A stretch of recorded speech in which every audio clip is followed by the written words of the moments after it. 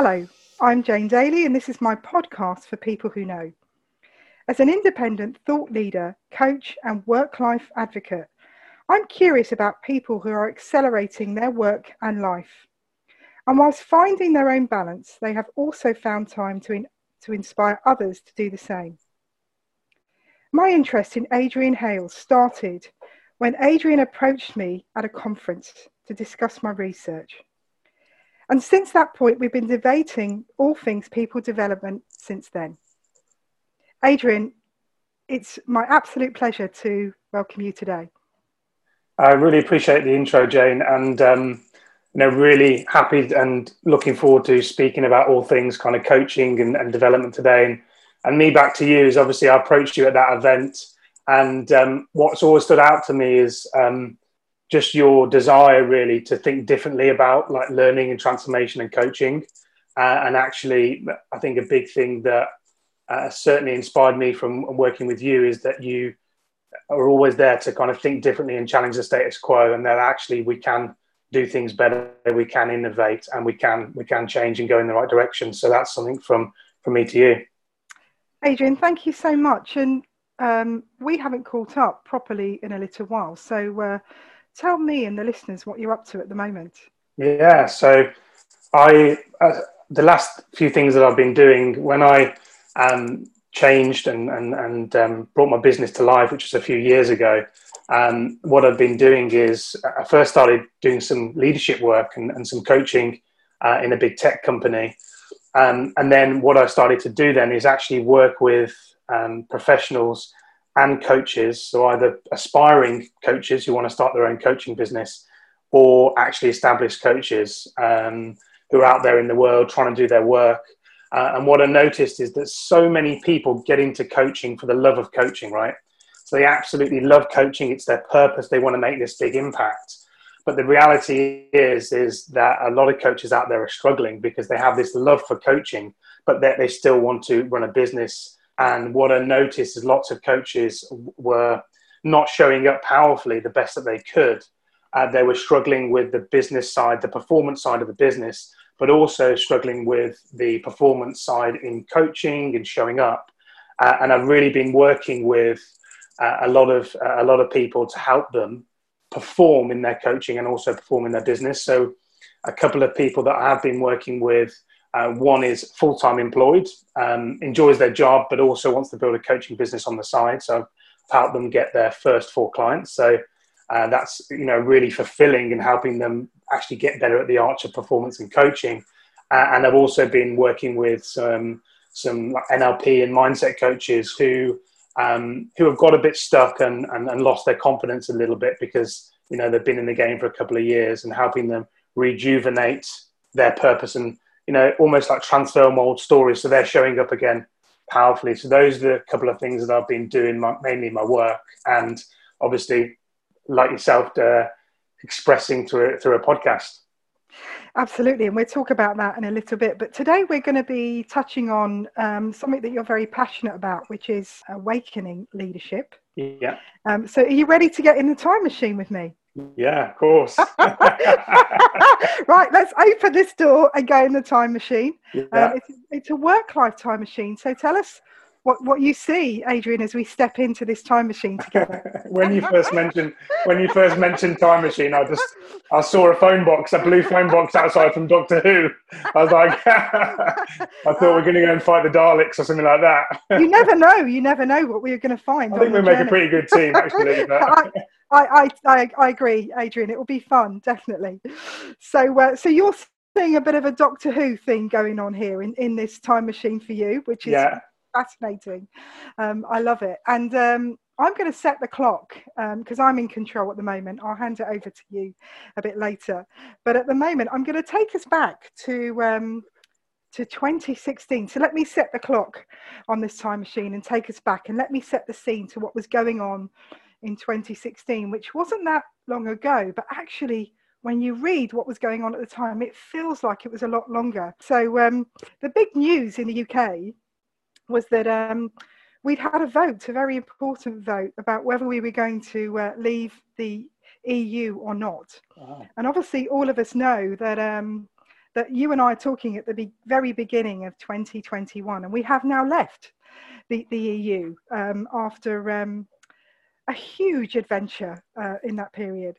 Donald Trump was elected president, and the big films at the time were Captain America Civil War and Star Wars Rogue One. Oh, wow. Fascinating films. And a big song at the time was Can't Stop the Feeling by Justin Timberlake, which was made famous by the film Trolls. So that was what was going on at the time. But tell us what was happening for you in 2016. Well, it was interesting that you mentioned the EU and kind of moving from that conversation, because one of the things that I read before coming onto this show is that, and something that's really prevalent to me, is that actually people, not just in the world, but in organizations in life, are looking for more of a sense of belonging. So moving away from that, the EU, in my eyes, our country is now searching again for that sense of belonging. So what was happening for me at that time, interestingly enough, I got to a point in my life where I was successful in the eyes of society. I was a sales director. I played professional rugby, been in the army. But I got to a point in my life where I just felt completely lost, unfulfilled, and purposeless, basically. I'd done some coaching for about 3 or 4 years up until that point, but at that time, it was part of my job role. But I got to a point where I just lost who I was, and I got to this pivotal moment where I thought, oh, I'm successful, and I'm doing everything I ever wanted to do, and I just felt, unhappy. So I decided to fly off to a place called Menorca, it's just an island, and I did some rugby coaching, just something completely different. And I decided to also build an online kind of coaching business on the side, but wasn't taking it too seriously. And I was in Menorca. I was at a kind of like real pivotal moment in the middle of winter. It was like the film 28 Days Later. It was completely deserted. And I was in this little flat overlooking the sea. Like, it was cold and it was completely deserted. So I decided after about a week that I would really start working on myself. So I decided to do lots of work on myself, journaling, meditating, fitness. I was also coaching the team, so it gave me a focus, but really looking into what inspires me in life. What do I love doing?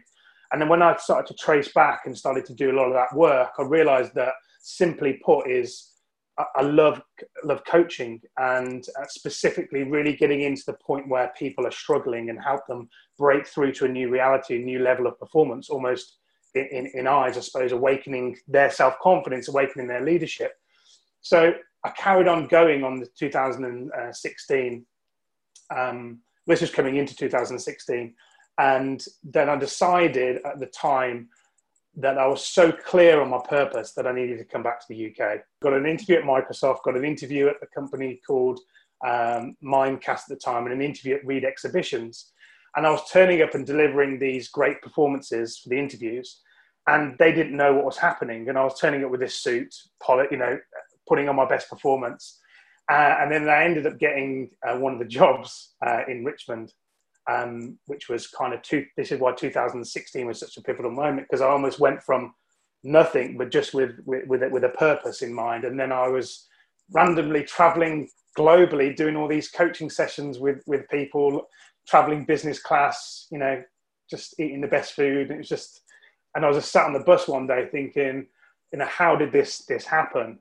But it does show it does show wherever you are in your career, whether you're employed, self-employed, you can access that inner power and that conviction to push through those blocks, whatever those blocks are, and you can find that performance for yourself. And then, obviously, I'm doing that work that inspires me. So that was quite a pivotal point in my life. And then I was global training manager for Reed Exhibitions, which are part of Relics Group, honing the art and mastering the art of coaching, learning and development. Although I had a lot of experience in that before, and I'd done a lot of the basics and design workshops and done that as a sales manager and sales director and sales coach before, now I was actually really bringing all that skill to life.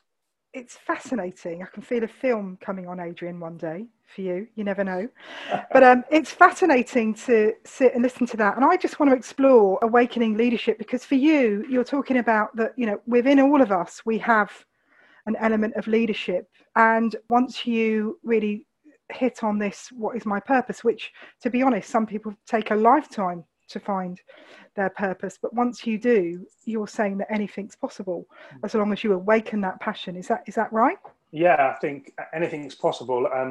A couple of 2 or 3 things that are important is that the first thing is that we all have stories and conditioning from the past, or what are we experiencing now, and if you will, we're viewing the world through those filters. But once we can awaken beyond those stories in a way, so we can see those as not the truth, and we can start to use coaching or use workshops or use learning to start to transform some of those old stories and almost break free from some of that conditioning. Then what happens is, Jane, through that process, is your self-awareness increases, and then you can view those stories and view those emotions as not maybe part of the truth or part of you, but just something that's got you to that point, and then you have more choice. So with more self-awareness and more awakening beyond those stories, transforming those stories and those conflicts, then we have, I think you were saying it right at the start of this whole podcast, is we have more balance and more of a holistic view of whole our inner world, if that makes sense. And that gives you then more choice, because we can all have direction and purpose and goals, and we can all have willpower and push forward. But actually the paradox is, if that stuff is still in the way, that conditioning, those stories or some of those limiting beliefs, then we're just regurgitating the same stuff. So it's almost like what's in the way is the way. So, and it's not right or wrong. It's just conditioning. So transform the conditioning, then it becomes clear where your purpose is. And then the motivation and the inspiration just drives you forward without that stuff in the way. But the reality is, when you start to go to the next level, as you know, when we start to access that next level of performance, there will be other blocks and things come in the way. And then it's just repeating the same process, taking action and refining that performance, and then continuing with those self-coaching or coaching or analyzing yourself to move the new stories. It's a constant kind of evolution, if that makes sense.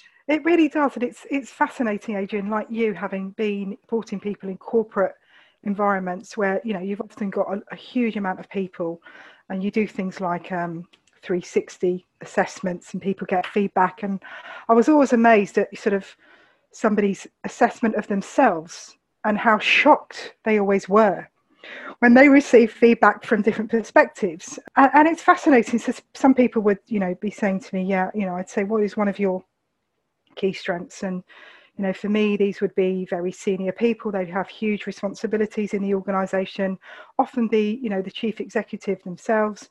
And they would say, communication is my number one. And yet when we got any of the feedback, there was no trace of the word communication. So their view of what they were really good at and their strength was not what was being portrayed by other people. And that they were always shocked by that. And I think your word about self-awareness is really important, looking at feedback as a gift, to say, look, you may think you're the greatest communicator in the world, but if other people are not saying that, for whatever reason, that isn't their perception of you.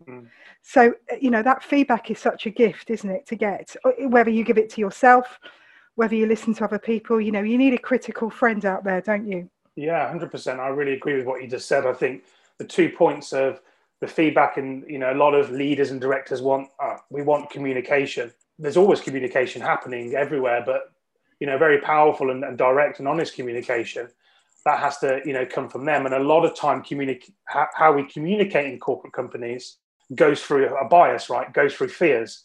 Oh, I don't quite want to say that because I want to keep my job, or I don't want to quite say that because, I'm the CFO and the CEO might sack me one day, or I don't want to do that because I might upset people. So what we always do is we tiptoe around what we really want to say. And that keeps us in this kind of box of not being able to communicate what's really on our mind, not being able to communicate our needs and being open and honest with people. So I think the more that we can encourage a safe place to share, and people open to that feedback, that's really important. And the self-reflection piece is something I don't see a lot out there, is actually taking time out as a team and journaling and having time for self-reflection. You know, what are we all experiencing?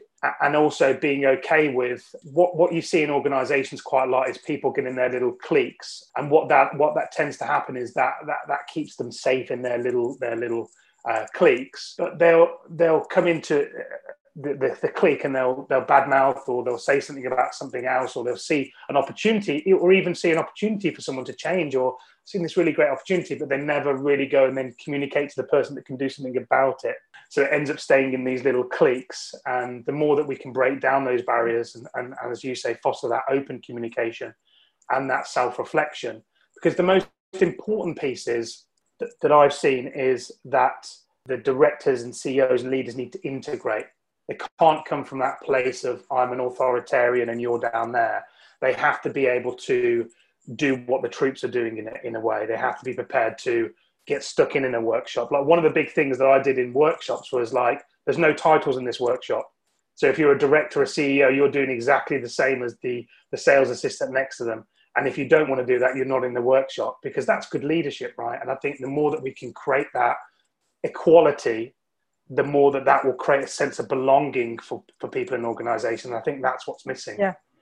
True democracy. Yeah. And a lot of what we're talking about here is cultural. You know, there is a lot of conditioning that goes on. But the question I had for you before we move the time machine forward is, what would you tell the less experienced Adrian? Wow, so it's a really good question. I'd probably say, you know, have faith, because things have a tendency to working out. And the journey, the transformational journey that we go on, is there. Everyone's got their own transformational journey, and it's about walking that, because that is turning you or helping you become the person that in your mind's eye that you have a vision for. That's helping you evolve into your highest purpose, really. So I would say everything's going to be okay, and have faith. I like it. Well, let's move forward in this time machine. Which button are you going to press? I'll press the one here. It's going that way. Well, let's go to 2021. We're in now. 2021, right at the beginning of 2021. So, Adrian, tell me what you're observing and how you're coping. Wow. So what I've observed is everyone had a lot of structures, whether that be an organization, a family structure, or they're running a business. So we see those structures which give us a level of control and a level of safety as well, almost like foundations. And what we've seen is a huge amount of change and value shifts. And that's across organizations, whether you work in your families, that huge value shifts. And with that, we've seen a lot of great things come out of it. You know, great things come out of what we've experienced over the last year, and then some challenging things. And I think what we've seen is a lot of people furloughed, and also a lot of people who run coaching businesses, you know, finding it very challenging. And then also lots of people having, you know, really thriving businesses.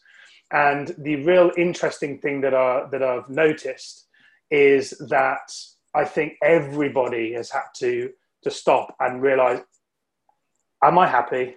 You know, the very simple questions: am I happy? Is this the career I want? Where's my life going? It's really got people to stop and reevaluate the direction of their life, the direction of their careers, and also foster and have more enjoyable times with their families.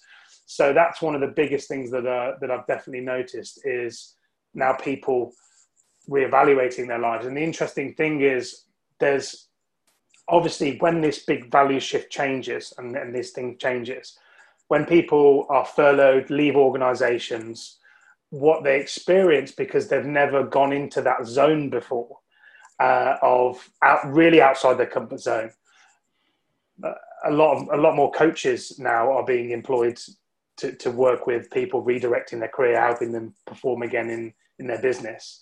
And also the flip side is the kind of the conflict and the mental health has increased, but also the desire for people to really want to be a coach now has increased, because interestingly enough is people I've noticed are like, well, this is not in reflection to all organizations, but I'm just saying what I've seen is people are like, well, if my organization isn't as safe as I thought it was promising me security and it was promising me all these things, and now they're just furloughing me or getting rid of me. And now I've seen through that illusion a little bit. People are like, well, if that's not so secure, I could maybe start my own coaching business, whether that be on the side or whether that be full time. So I'm seeing more people now with the call to actually go out there and make a difference. So that's really, really good because more people out there are coaching now.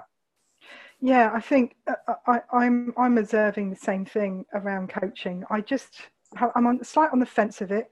Yeah. That I'm seeing some, amazing things stepping up with coaching. I really am. I'm seeing, I myself have had the opportunity to work with some senior members in the NHS, and because of being a qualified coach and being a place in my career where I can cope with some of the things that I've been listening to and working through with people, it's been incredible. But then I've also seen a lot of people sort of just going, yeah, we're coaching. And actually, when I look at it, I think it's not really coaching. So I'm seeing quite a big divide going on, and people, again, we see it time and time again in business. Just because we say we're doing something doesn't mean we are. So, my advice for people would be, look, if you're going to do it, by all means do it, but why not get it right, do it properly, think about what you're doing and what difference it can make, and what you're looking for, what's the purpose, if you like, of coaching, and making sure that you've got the right fit for what you need, rather than we're ticking boxes again, because that's a real worry for me in some of the ththings that I'm observing, because that's not going to get us anywhere, is it, with people? No, definitely not. I think, yeah, there is a kind of tick box exercise going on, or coaching is a bit of a buzzword. But to your point, I think obviously coaching is a buzzword and managers are encouraged to do it now, but actually the managers or the leaders that do coaching, it's almost like really you're just mentoring. It's not actually coaching. Whereas there are probably a group of people in an organization who have a desire for coaching. So I think we've spoke about this before. Let some of those people really drive the coaching. If it's only, it's better to have one volunteer than 10 press men, that's a quote from my dad. So it's like, if you've got 100 people in an organization and you've got 10 people who just love coaching, want to do coaching, develop them until the others start to see that benefit. And those managers that say they're coaching but more of a mentoring style, just teach them mentoring and communication, and then encourage them to buddy up and learn from the other people that are actually doing it, because I think some people want to see the real benefit of it. And I can only speak from myself. I mean, when I was sales manager at Nuffield Health, it was an underperforming club. I think, we were like delivering an average of 50% target. I think it was like a 5 million sales target a year or something like that. And I came in, I was just like, right, all I'm going to do now is use the GROW model. It sounds like really simple. I just used the GROW model for 2 years, and we turned the performance around of an underperforming sales team. So that is the power of coaching. But to your point, Jane, managers actually have to do it consistently and have a pride in their coaching. Buy a coaching book, learn it, reflect with other coaches. There has to be, as you say, a purpose and an intention around doing coaching. It can't be a tick box exercise, because as you know, Jane, when you are coaching, sometimes your fears come in. You have to push people through those. And if you're not willing to do that yourself, then the coachee on the other side is never going to progress to that level that they can. Yeah, it is. It's a very interesting space, coaching. And the question I have for you before we leave 2021 and we go somewhere else is, what advice would you give people who are looking to adapt in this climate that we're in, looking to awakening leadership for them? What advice would you give them as an expert in this field, Adrian? Well, I think the most important thing is looking at where your career is going, whether that be, you want to run your own coaching practice one day, or you're, staying in an organization, you love it, because there's a lot of people doing that, and that's okay. One of the things that is very important is have a look at, like, not necessarily what you want, because I think that word, when you say I want something, it presupposes you're lacking something. So just be careful with, I want more money, or I want these things, but just just take stock with a notepad and ask yourself, where are you going? where are you going that would really inspire you, and just let your pen kind of flow and let all your ideas flow through. And I pick 2 to 3 things that are most important to you on that thing. Where are you going? And it could be the next year, 2 or 3 years. And one thing that really worked for me is because I think there's so much distraction out there, and people see something shiny and new, and they end up, just going around in circles. One of the most important things is really focus. Jane, if you want to be an inspirational speaker, which you already are, but if you wanted to do that, for instance, that was a goal for you in the next 3 years, it's being really intentional. What are the 2 or 3 things, skills, whether that be personally or whether that be actual, skills with other people, does Jane need to master to arrive in that place? And then it's just being really intentional and building your week and your month around harnessing those skills. So one of the things that I noticed, I'll give to speak from my example. So just to recap, it's where are you going, picking the 2 or 3 things that inspire you the most, and whatever that time frame is, a loose time frame, what are 2 or 3 things, skills, behaviors, and habits do you need to develop consistently every week to get you to that point? I'll give you an example. When I got into learning and development, I knew that was helping refine my skill in coaching, but I knew one day I wanted to start my own business and wanted to do speaking. But I realized at that time that one of my biggest fears from when I was 7 was public speaking. So I knew that down the line that I was going to do learning and development, and I was going to have my own coaching business one day. And I realized that speaking was a big part of that, not just for that, but also within my role. So then what I decided to do is go to Toastmasters, which is a speakers club. And that also helped with the sense of belonging community that was important and connecting with other people. But what that did is it forced my fear to speak.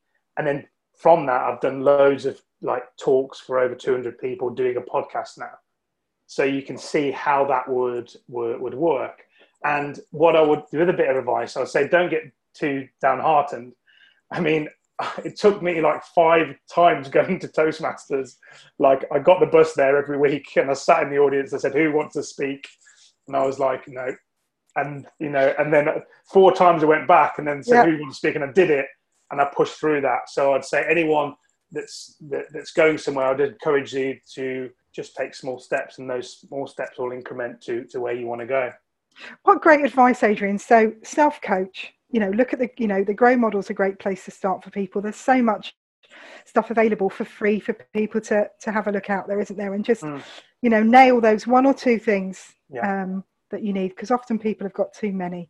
Make sure they really are, realistic things that you can do. And then just take steps forward. And just keep going and be tenacious about it. What a great story. And I'm smiling from ear to ear because I think about the journey from when you and I first met to today. And it's amazing to see you fulfilling part of what I know you're on a journey, and I know, you're part way there, but it's great to see some of those things that you had at that time coming to fruition. And it's really good. But let's get into this time machine again and move forward. And we're going to go to 2030. So we've arrived at 2030. And if you listen to the people that predict this stuff with as much accuracy as they can, people like McKinsey, Deloitte, etc., they are predicting that there'll be less people full-time employed. We'll have very different work lives that we do today. They'll be much more entwined. Organizations will have contingent gig workers. So that's a very different place for L&D and coaching, Adrian, isn't it? So tell me about what you foresee in 2030 and what are your hopes and wishes for the industry that you and I work in? Yeah, the interesting thing is great minds think alike, because you asked me what date I would go to, and I put 2030 here. Well, we can still go there. It's fine. We can still go to 2030. So the 2030 thing, I think, was really interesting that you say that there's going to be a lot of changes, around working and work-life balance and stuff. But one of the interesting things on here is that they said the aging world will increase by 45%, and there'll be more over 60s by 2030, apparently, on one of the mega trends, which is, really quite interesting. So my initial thought was, you know, if I had a wise head on me now, if I had a 60-year-old head on me now, where would I look at the industry, going? And I think what we're seeing now is a huge shift for people looking for more of a sense of belonging. They're looking for more of a purpose-led work. They're looking for more of an evolution. And that's something that we spoke about is lifelong learning and how companies do that. And that learning, I think, has to be integrated with revenue as well. It has to have a way where it's not this add-on and thing. So I think, if it was 2030, wouldn't it be amazing if actually managers and leaders were incentivized and their salary included? Yes, you have to hit your sales number. Yes, you have to hit your learning metrics and also your coaching metrics. And it was intertwined into a more of a holistic approach as well. And there's a lot of people, that when they start to evolve and change, organizations put a huge amount of pressure on them. People have a fear of losing their jobs, a fear of, fear of not getting promoted, all these types of things. Wouldn't it be wonderful if, companies were targeted on their mental well-being? So that was a real big focus. Because I remember playing rugby, holistic performance was massive. We had pigs and troughs. Like when we performed on the weekend and sometimes in the week. But wouldn't it be amazing if the companies were incentivized around coaching, around learning, around holistic performance? So people's energy, their emotional well-being, their mental and spiritual well-being were being fostered as well. And then you'd get such more inspired and fulfilled employees. And I think a really important piece is when I was, in the army, one of the things we focus on is equality. Everyone gets treated the same. And I think that is a lifeblood of teams, lifeblood of organizations, because with equality, it creates a sense of belonging. I think it's important. I think the younger people can teach the CEOs a lot. So, creating as much cross-integration as humanly possible is massively important.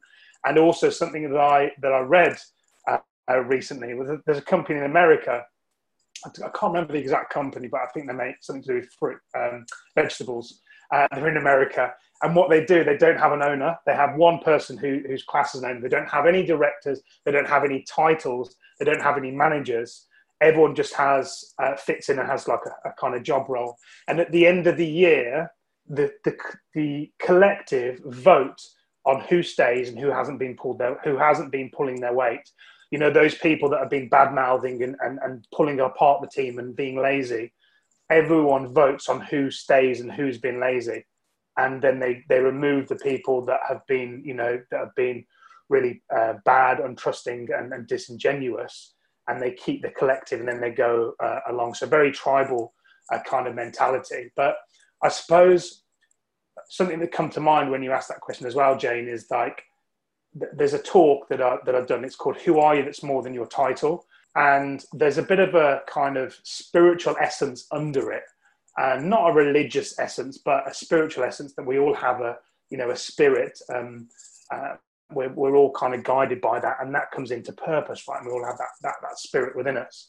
And that when we can awaken that, we can be more than what our title suggests. Because what I see is a lot of people come into organizations, they have titles, they have director roles, and then they try to act those things out, and it comes across as very inauthentic.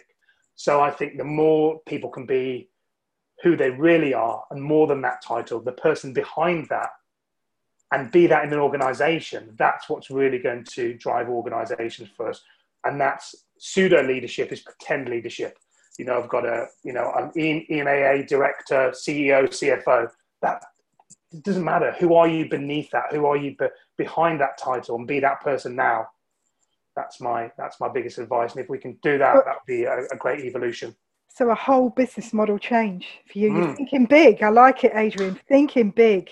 Fabulous. We always go there. And absolutely. And, wouldn't it be amazing if people were rewarded and recognised for all the things that you mentioned there, rather than they were rewarded and recognised for ticking boxes and all of those kind of things. I love that. Now, I'm going to be really brave and hand this time machine over to you. Now, are we going back to 2030 or are we going somewhere else, young man? I think I'd like to go, to 2021, back to that and explore your thoughts on the 2021 and the next couple of years, where we're evolving to, because obviously we've had a big shift and everyone's looking for a sense of belonging. People have questioned the direction of our life. And I suppose it'd be great to have a conversation with you around, the next couple of years. Where is this all going, and, what does it all mean? I love it. So we're going back to 2021. Amazing. Right. So let's go back to the present day. So shall I start with a question then, and then we can both answer it? I think a great question that we should be asking ourselves at the moment is how can we as professionals in this space make a different and better place for future generations? Because for me, I don't see us asking that question enough. So I'd like to really ask us that question, Adrian, about, how can we be responsible for future generations, be measured on that and making it a better place to work. Imagine starting a job or going to university in this climate today. It's not good. Or being furloughed or being made redundant if you'd started an amazing apprenticeship or you were a graduate. And that is really happening. That's the world that we're creating for our younger generations. And I would like to talk about how we can change that. Yeah, that's a really good question. And as you were speaking, I was thinking, what would kids do? I totally agree with you. What do we think they would do? Because, the way that you were talking just then about different business models is I was like, yeah, take me there. I want to work with you. That sounds great. So how do we make this a better place to work and live for future generations, really? Rather than keep talking about it, what action do we need to take? I think one of the most important things is, in the education part, I think one of the most important things is, there's that Albert Einstein quote, which is if you judge a fish by its ability to climb a tree and spend its whole life thinking it's stupid, I think it's very important to help kids at school, even younger, not necessarily say, this is your career and you should go for this career, but just explore 2 or 3 options or things that they would like to do. And I think it's very important if a child at that point says, I want to be a speaker, I want to be an actor, or, I want to have my own business. I think as adults, we put a lot of limitations on kids. You hear a lot of stories. I heard a lot of stories on a podcast where teachers have said, oh, you'll never be able to do that. We put our limitations onto people. And obviously, some of those limitations, they drive you because you want to prove people wrong. But I think the more that in schools we can encourage, looking at people's direction of their life and honing the education. And so it's more like a journey for somebody. They go along that journey and they pick up the skills, like I was speaking about earlier, to help them arrive in that place. And then we're just going to get more kind of, I would say, skilled people in a sense where their strengths are at play more often. And they're more purposeful and they understand the direction of their life. Because what you've got to realize is that direction isn't set. So if you get to 10 or 20 years, you can change the direction. It's not that course for forever. So start with where you want to go now, and if that changes when you're 30, that's fine. So I think, in answer to your question, schools have to kind of have more tailored learning, and universities have to change the game as well, because going into university now, it's just about, having fun, getting drunk and all those kind of great things. Yeah, great. But how is that helping someone?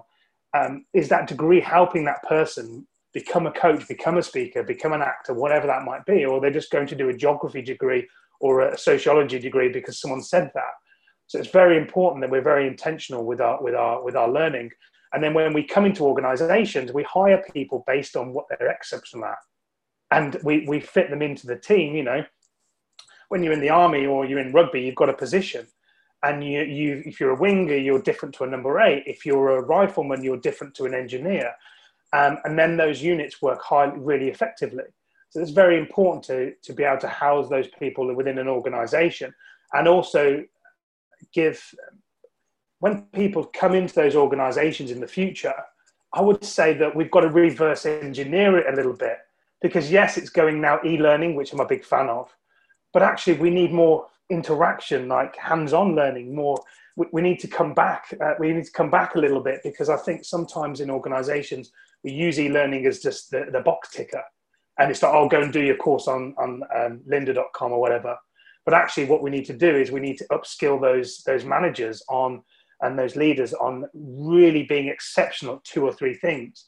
So when that new talent, that new crop, or that new stream of younger people come through, is that they're skilled to develop those people. But also those new people come in and they've then been spending 2 or 3, all their life honing those skills. Then you've got a supersonic team. And then you've just increased the levels here. Then you just increase that skill, that ability level. And I think a big piece coming forward will be more self-awareness around your patterns and your emotions, and that emotional capacity to have, direct, honest, open conversations. And the kicker is, if organizations could get into a way of not making people reliant on their salary, that they're so fearful of losing their jobs, if they could work with that, that would help alleviate a lot of fears that I think people have, and actually focus on the job at hand.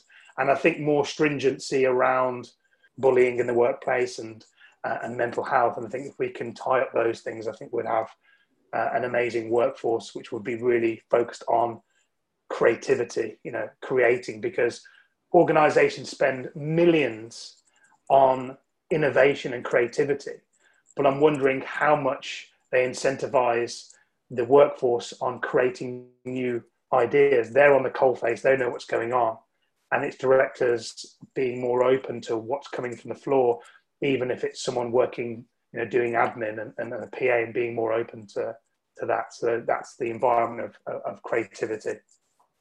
I really like what you were saying there, Adrian. I think that we do have to plant these seeds much earlier. And what when we think about future generations, and we're much better at this when we're younger, is to be adaptive.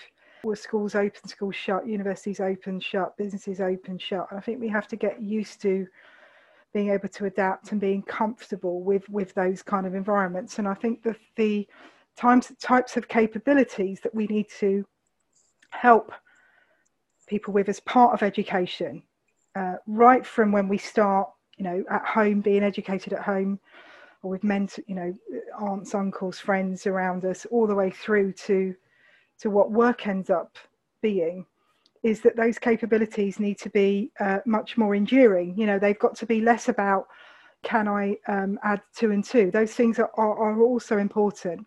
But actually, we still don't teach young people how to manage money, as an example. And the evidence shows you that most people in their first job do not manage money very well in that first year of working, when they do get work. So, I think those are the sort of things that we need to start helping the younger generations with. The other area is well-being, of course. We don't talk about how important it is to look after your nutrition and your health and your headspace and all of those things that come under this huge umbrella of health and well-being. We sort of sprinkle a little bit of PE in one afternoon and think that's okay. I have seen pockets of the most amazing, brilliant things with teachers, but it's not consistent enough, coming back to something that you spoke about earlier. And I think there's different parts of the world where maybe we could learn more about how to bring that strength, that inner strength that you need when you can cope with the kind of way that life is tossing and turning us,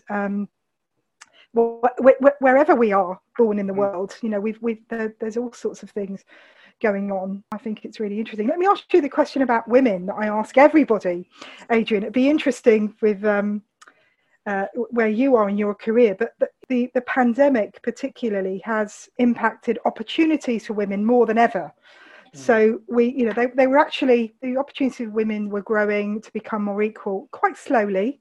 They started quite fast, and then they've been quite slow, particularly over the last decade. But now they've started to go backwards again. What advice would you give to women as they're trying to become more equal? What have you learned, and where have you seen women really cut through stuff and get somewhere? Because the onus has got to be put on all of us, isn't it?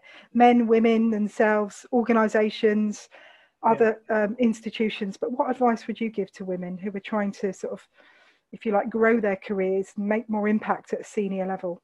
Yeah, it's really an interesting perspective, because I was working with this female recently, and and that person had decided to do a TED Talk, and they decided to do a TED Talk. The TED Talk was in 12 months, and they were really enthused by doing this, but they hadn't gone through that fear. They hadn't pushed through that fear. And I remember taking them to Toastmasters, and they said, can you help me speak? And I said, yeah, sure. So I took them to Toastmasters, and they were petrified of speaking, and they were petrified of growing and to that next level. And I think this story will show that some of the power, the innate power that women have to make a huge contribution, a huge difference. There's so many amazing coaches out there, and the more that women can actually embody what they really love and be okay with that, the more that they'll thrive, because women bring a completely different perspective, to meetings, and as leaders, they can see things men can't. They come from more of a kind of heart-led place, and I think that's massively important to be able to come from that heart-led space. And when I was working with this client, they were petrified of speaking in front of the audience, and they said, what should I do? And I got up and spoke, and they said, oh my God, you're so confident. I said, well, actually, I'm still got fear inside. I just use that fear to move forward. And I said, are you going to go up and speak? And they said, no, I'm too scared. I said, well, you've got two choices. And I said, she said, what's that? I said, you can either be scared, sat down here, or scared, stood up there. So it's really, the advice I'd give to women is really challenging yourself to overcome those fears, or to challenge yourself to that next level. The males are more masculine, and obviously the feminine, the masculine energy. If we just look at that, I would say that when I look at groups on social media or in general, I see a lot of biases. We're a man's group, we're a woman's group, but I don't think that's always the best answer. We need to be able to integrate and have conversations together. We need to be able to learn from each other, and we need to let go of those biases that we've kept for so many years. And just be more open to learning, from each other. So I think that's an important piece, is that we both need each other, and we both can learn. So number one, the biggest advice I would give is the advice I said before, is looking at where your career is going, taking out males, females, and looking inward. Where are you going? Who do you aspire to be? What do you love? What sets your soul on fire? What kind of work? Make progress towards that. Yes, on that journey, there's going to be some fears along the way, and that's part of the process. Coming to towards our fears, people getting annoyed with us, people loving us, people leaving our lives, people coming into our lives. That's just part of that journey, and also comes with that a lot of success as well. And I would say to all women, just be prepared to go on that journey. That when you want to change, that is part of the process, and just be okay with that, because that's evolving you towards the woman that you want to be. And if I look at my life, that's what's, from the time in Menorca up until now is what's got me here now. And I would say my biggest advice was a big thing that I learned, and I was very masculine focused. I was very like military and rugby, and I realized that doesn't always work. You've got to be able to have that feminine energy side, and that openness, and that empathy, and that understanding, as well as that drive and willpower. And I would say to females and women listening is try and focus on a balance of both. It's all about balance. It gives you more perspective. And also, instead of creating divide, try and create unity, because that's what's going to help us evolve the world. It's not about being better than somebody or lesser than somebody. It's just about you, and it's about where are you going and what's your journey. And also be okay with working with a coach. I would say that, as you know, Jane, people investing in coaches, whoever that coach be, invest in coaching. And my biggest advice, for females looking for a coach, don't always look for a coach that you've known for thousands of years. Look for a coach that will challenge you to get to that next level a little bit. And so that's my kind of advice. What great advice, Adrian. I'm sure that our listeners will listen to you. Now, before I let you out of this time machine, I have one final question for you, which is coming back to your passion for awakening leadership Is there anything else that you'd like to tell listeners before we leave? Yeah, I think we spoke a lot around self-awareness. So within our careers, our business, there's pressure, obviously, if we want to perform. And it's very important to create a holistic view of your life, not just, say to people, yeah, I do yoga, or yes, I do meditation, or yes, I read, or yes, I do fitness, but making sure that is scheduled within your life as well as your meetings. So if you've got a meeting with somebody, a sales call, or if you've got a business meeting, which is really important to you, and that's scheduled at 2:00, and you haven't scheduled to do fitness at 9:00, you don't see that importance. And those elements like health and fitness, eating right, meditating, creating creative outlets that push you, whether that's music, whether that's speaking, all those things within a month period enable you to be a better leader, and they awaken something within you, like a new inspiration and leadership that you wouldn't have if you were just going through the motions meeting after meeting, because doing that leads to unfulfillment. It leads to kind of that feeling of not feeling fully alive. And the more that we can foster those things are important, and also space with family and friends. And it's being intentional. It's planning your whole month. Yes, around your business, but around all of those things. So we're looking at our life from a holistic point of view. And what I've found is, with working with people and by myself, we're just able to perform better. We're able to have better coaching sessions, better meetings, better daily energy. And we just feel like that, a sense of vitality. And that's on us to do that. Adrian, thank you so much for sharing your expertise and your words of wisdom today. Thank you for listening to this episode of the People Who Know Work Life podcast. There's lots more podcasts for you to explore. We've also got lots of articles, research, and experts for you to find. Amazing, inspiring people like Adrian. So don't forget to look at the People Who Know website. But Adrian, thank you so much for your time today. Yeah, thank you very much, Jane. It's always great to catch up, and we always have really in-depth conversations, and also very inspiring. So hopefully people that have listened have got some real inspiration, some new ideas for their careers and for their business.